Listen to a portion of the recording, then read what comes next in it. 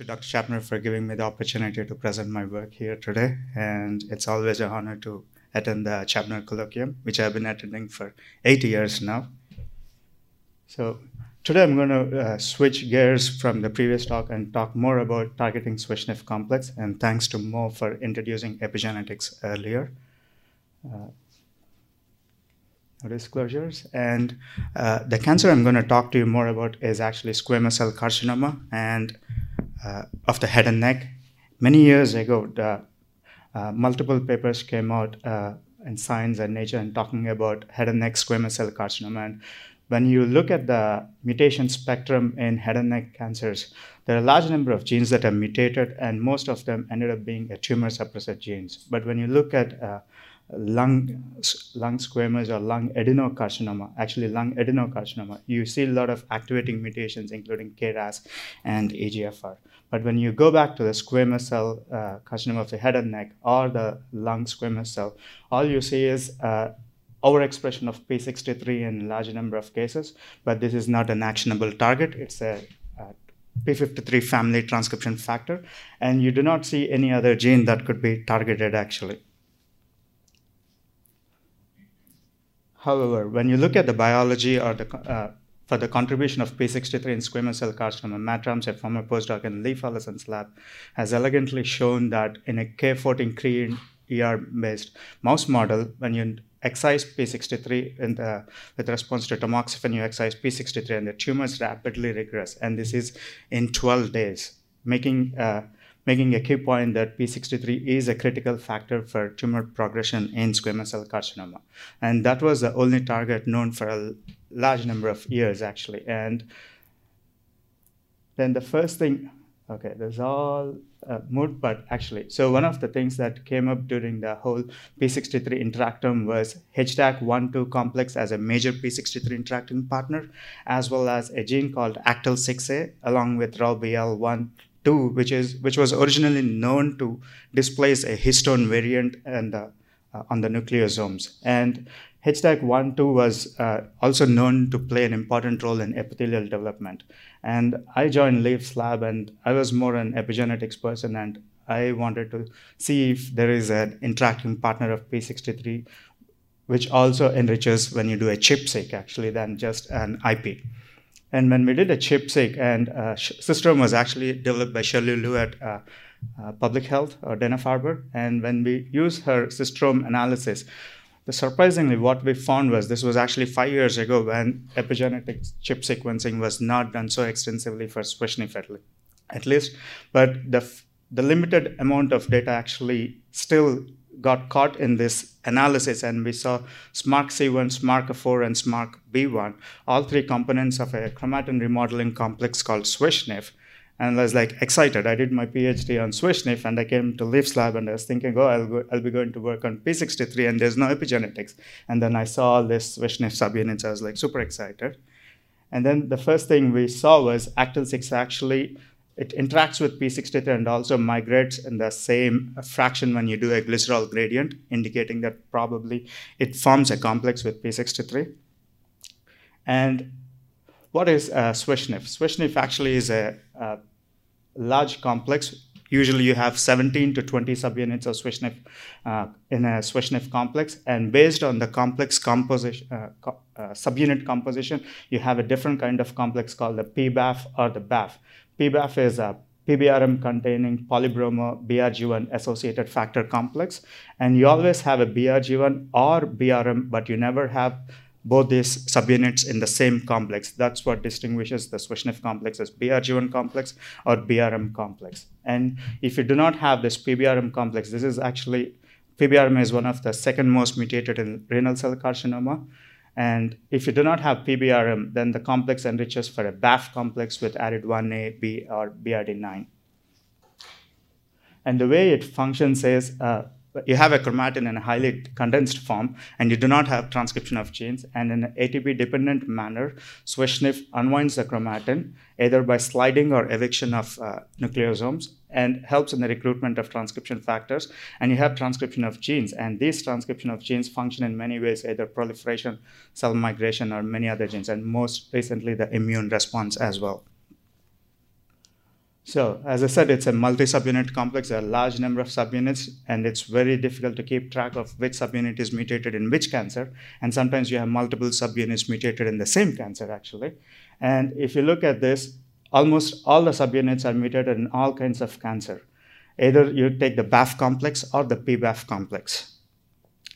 So it's when you put this all together, it's mutated in approximately 20% of human cancers, making it the most mutated epigenetic factor. So all we talk about is mutations, and Sigal at that point, Sigal from Dana-Farber showed that SNF also undergoes fusions when she was in Jerry Crabtree's lab. And when I looked at the P63 interacting partners, either from the immunoprecipitation or the cystosome analysis of gypsy, the actyl-6A caught my attention. Usually you will ignore it because it's called actin-like 6A. I'm like, actin, it's an actin protein. But it's also called BAF53 or BRG1 associated factor 53A. And when I looked at the CBio portal, which was just developed around that time from MSK, the factor was actually highly amplified. I'm like, wow. You always talk about mutations. You never see amplifications, or you don't talk about amplification of epigenetic factors. Well studied was the MLL fusion by Ali Shilatiford, but no one talked about amplifications. And I had to convince Leif to tell him that he should invest at least for the microarray to make sure it functions as an oncogene. And what we see is actually, more interestingly, the head and neck and the lung squamous tumors are the tumors where it's highly amplified than any other tumor. So when we did an immunodepletion experiment to see if you deplete actyl-6A from the whole lysate, do you lose the SWI complex subunits? Because actyl-6A is also subunit of multiple other complexes. So what we saw was, when you deplete actyl-6A, you see most of the SWI subunits also got depleted, indicating that they're all part of a complex, and when you remove actyl-6A, the whole complex is getting away. So indicating that actually actyl-6A is a part of SWI complex. So right around that time, Paul Kavari at Stanford has shown that in a normal skin, using a mouse model, he has shown that you do not have actyl-6A, and SWI will regulate KLF4 and other differentiation genes, and you have keratinocytes. But in the progenitor state, you have high actyl-6A, mechanism unknown even now. You inhibit SWI complex, and then you have inhibition of KLF4 and all the differentiation genes. So it fit into the hypothesis. Probably head and neck cancer, you have a lot of CD44 stem cells or the regenerative kind of cells. And I was thinking maybe actyl-6A is highly expressed in the tumors. And when we looked at the tumors, in the normal skin, as I said, actyl-6A is not at all present. Here is the basal layer, and here is the suprabasal and other layers of the skin. However, you see P63 highly expressed all through the normal skin, and it's highly expressed in the tumors as known for almost 15 years now.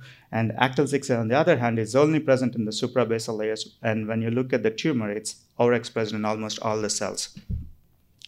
And most importantly, we wanted to look at the prognostic value. So when we looked at the TCGA data, which has 530 patients, 530 patients, patients with high levels of actyl-6A, and when you compare with patients with low level of actyl-6A, they have poor prognostic value. This was very important because people have been using P63, SOX2, PIK3C, FGFR1 as a prognostic factor for squamous cell carcinoma of head and neck or lung.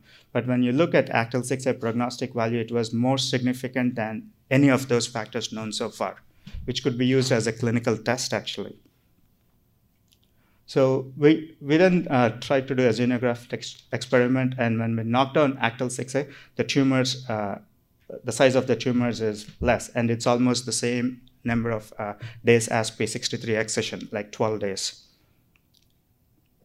And when we look at Ki67 staining, the cells have low proliferative capacity, but more importantly, what we see is an actually increased cytosolic K13 staining. So that means you have a decrease in the proliferative capacity of the cells when you lose actyl-6A or BAF53, but the more important thing was increase in the differentiation. So the cells started differentiating, and you have tons of keratin staining.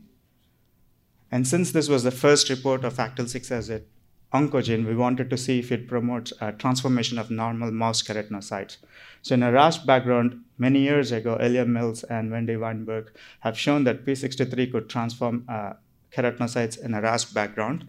And we use that as a positive control and overexpressed actyl-6A. And you could see that when you overexpress actyl-6 in a RAS background, you actually transform the keratinocytes and they form tumors. The most interesting thing actually for me was my second eye is actually Hippo pathway or YAP. And then when we look at the mechanism how ACTL6A works, we see a strong nuclear localization of YAP, which is a Hippo pathway effector, and it is actually stronger than even P63. The way ACTL6A works is, long story short, it represses many of the repressors of YAP, including WWC1 or KIBRA, GPRC5, a well-known tumor suppressor in lung cancer, RAS-SF5, RAC1.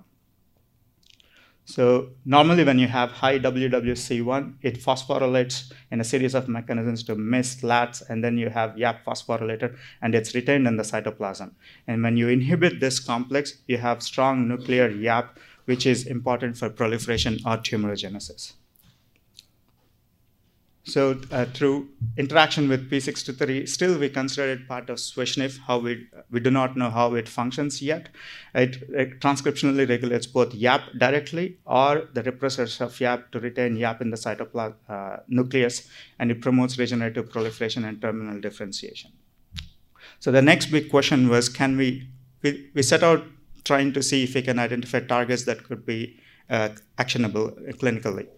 P63, we cannot. ACTL6A, no way. SWI, in the last 1 year, you see degraders of SMARCA4 or SMARCA2, but back then, 2 years ago, not really long ago, you did not see any inhibitors of ACTL6A. So then I was trying to see if there would be any synthetic lethality component for ACTL6A. I looked at the GSA. That's not the right way of looking at it, but since I had the GSA analysis done, two of the pathways that enrich were SMARCA4 targets as down when you have high ACTL, or K27 trimethylation as high when you have high ACTL6A. K27 trimethylation is mediated by EZH2 or the polycomb complex, or SMARCA4 is none other than BRG1 or the main catalytic subunit of SWI complex. And many years ago, Charlie Roberts, when he was at Dana-Farber, has shown that SWI works antagonistically with polycomb complex, PRC2, in rhabdoid tumors. So there are multiple papers before Charlie as well, which showed that SWI antagonizes polycomb, but Charlie showed in rhabdoid tumors. The way it functions is, in rhabdoid tumors, you have INI1 or one of the subunit mutated in almost all of the rhabdoid tumors, and the complex is not functional, and it loses the ability to inhibit the polycomb complex, which then activates the stem cell programs and leads to oncogenic transformation. So what does polycomb repressor complex do? It's a PRC1, PRC2 complex together. PRC2 methylates histones H3K27, and PRC1 ubiquitinates H2AK1119. There's always a debate whether PRC2 comes first or PRC1 comes first, but end of the day, you have both of these actually at the chromatin loci, and they maintain a repressive chromatin. And Paul Kawari helped in one more way, actually. He said when you have high ACTL6A, you do not have SWI complex. So that means when you have ACTL6A is inhibiting SWI, so does that mean PRC2 is active? So, and there is a clinical compound tazemetostat used in rhabdoid and synovial sarcomas actually. So we thought we'll try using the EPZ as a probable actionable compound in head and neck with high ACTL6A.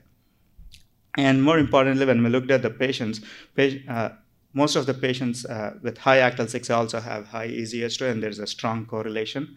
And when we looked at the patient PDXs or HNSCC frozen tumors, we see high levels of EZH2 like we saw ACTL6A.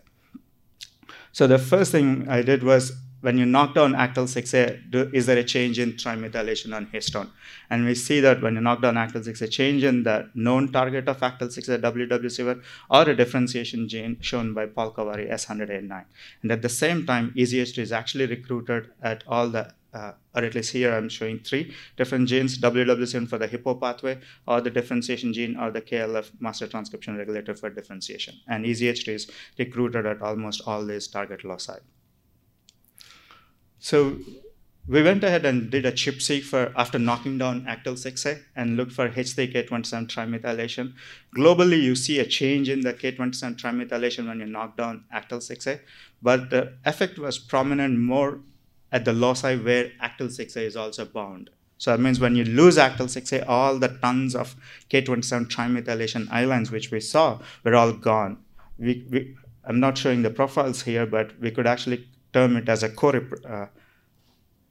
super repressor, like the super enhancer which Rick Young uses. So we know that there is a change in the EZH2 activity probably. I mean, I haven't known any other complex which modifies HTK27 trimethylation other EZH2. So we tried using the tazemetostat, and when we use the EZH2 inhibitor, we see a reactivation or increase in the WWC1 or GPRC5A, as well as the effect was stronger more on the differentiation genes than the Hippo pathway targets itself. And when we did the cell titer glow assay or proliferation assay, we see Hackett is an immortalized normal epithelial cell line. And when we compare with the tumor versus Hackett, you see a better sensitivity or more sensitivity to EZH2 inhibitor in the tumor cell lines. So this is the famous gaddigram, which I think all of us have seen like tens of thousands of times. And this is, when you look at the mutation profile, head and neck is one of the tumors with the high mutation load. So when you have a high mutation load, you expect better response to immune checkpoint blockade. And Mike Lawrence, who happens to be a friend as well, did the analysis in the TCGA tumors. ACTL6A expression correlated strongly to the total number of mutations in head and neck tumors. And when we looked at the CD8 T cells or all the immune cells and correlation to SWI complex subunits, we saw that ACTL6 inversely correlates to the CD8 or CD4 T cell recruitment in the tumors. This is based on the TCGA data. We have to prove it in a mouse model or in lab, actually. And this was the Rias paper, which showed that when you have high mutation load, you have more number of new antigens. So that means there would be better response to checkpoint blockade.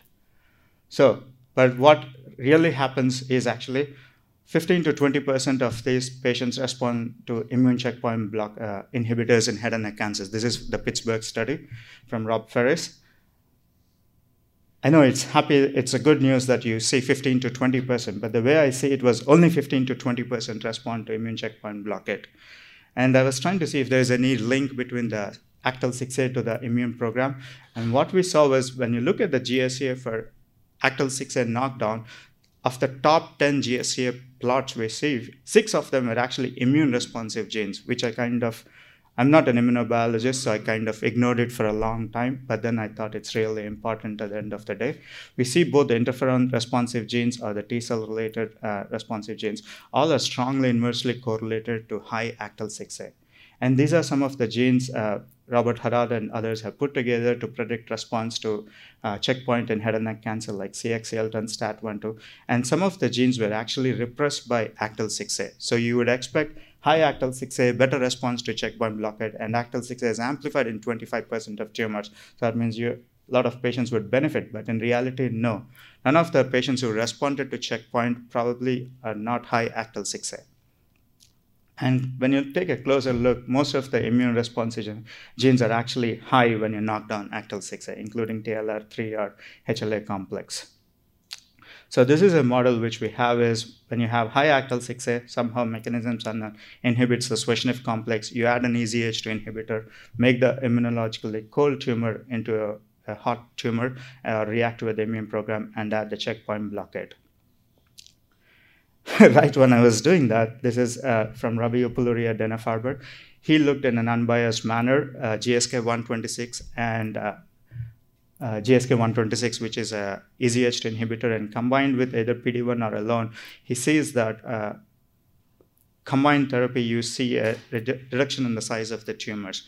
This has to be characterized more. Actually, the cell line which he used has high levels of ACTL6A. And when we looked at the EZH2 inhibitor, we also see a huge increase or reactivation of the toll-like receptor 3. TLR3 is interesting because not much has been studied in the oncoimmunotherapy, but I think it's also amplified in some of the breast tumors. So this is a summarization of the entire talk. Actually, ACTL6A, which is amplified in tumors, inhibits SWI complex or SMARCA4 to promotes K27 trimethylation, and then in the process inhibits differentiation and promotes immune evasion and regenerative proliferation. And last slide on Hippo, actually. So all the mechanistic studies have shown that ACTL6 functions through a Hippo pathway. So we wanted to see if there is any link between the Hippo pathway to all the phenomena we have been looking at. So we have done a CMT screen with Ken Ross, who used to be with Sridhar Ramaswamy a long time ago. And then we were looking at ACTL6A and what could be the inhibitor for high ACTL6 amplified tumors. And we never found EZH2 in those tumors, in that analysis, actually. So we thought, why don't I just look at the updated CCLE data from Sanger Institute? And when we looked at high YAP tumors, surprisingly, actually, it's not surprising, actually. It's the OTX is a BRD4 inhibitor.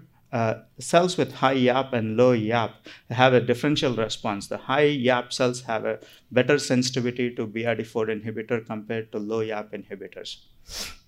And when we looked at the YAP correlation to the immune cells in the tumors, the yellow is the amplified or gain tumors with YAP. You see a strong inverse correlation to the CD8 T cells or the dendritic cells when you have high YAP in these tumors. So, and we did the reverse analysis, just unbiased manner, take all the tumors, add BRD4 inhibitor and see what kind of pathway gets enriched or which kind of tumor gets selected. So the number one pathway which came up when we did the analysis for BRD4 inhibition, any tumor, was the Hippo pathway or the YAP pathway, actually, which was very surprising because I thought I would see the MEK pathway based on the Bill Hahn and Tyler Jack stories, which came up many years ago. But I mean, what we saw was complete YAP pathway with no MAP kinase signature in those genes and traditional YAP pathway targets. And the second pathway which we saw was EMT or interferon gamma responsive, which correlates strongly to the analysis which we looked at the patients. So right now we're actually trying to wrap up this story and see if we could do additional PDXs to see the correlation in the head and neck tumors. And the last and most important slide, I just started my lab at Massa India, and I still get associated with MGH Cancer Center, and Leif Ellison's lab was where I did most of the ACTL6 work. And Jay, who is also my collaborator plus mentor, helps with the YAP work and the clinical team. Even though I was just there for a year, I got a large number of tumors where I'm already doing all the epigenetic assays from the Massa India. And David Fisher and Brad have been mentors for melanoma or general epigenetics. And thank you all, and happy to take any questions.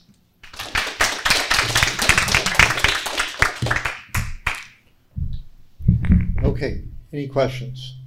Very interesting. So has EZH2 inhibitor, has an EZH2 inhibitor been tried in the squamous carcinomas? No. So the mouse study just came out like 3 days before I was submitting my R01, actually. So I didn't know that I should be happy, stressed, anything. But this is something I'm trying to talk to Laurie and see if he could. They've actually focused on lymphomas almost exclusively. Too bad. And the reason was, they're aware of the fact that if you have mutations or loss of SWI complexes, yeah, they do have studies going in that setting. I think they're. You're right. Not in squamous. Not in squamous. It's in sarcomas, I think, actually. Yeah, Gregory Cote in synovial sarcomas. But the interesting thing, it's actually, you would use an EZH2 inhibitor when you see a mutation for SWI. You don't see a lot of mutations in head and neck cancer. So you wouldn't think of using an EZH2 inhibitor. It's more of ACTL6 amplification kind of inhibits the SWI. So it's a reverse strategy. So, but still, end of the day, it works actually. The context is different, but EZH2 inhibitors will work at the end. Yeah. Awesome. Thank you.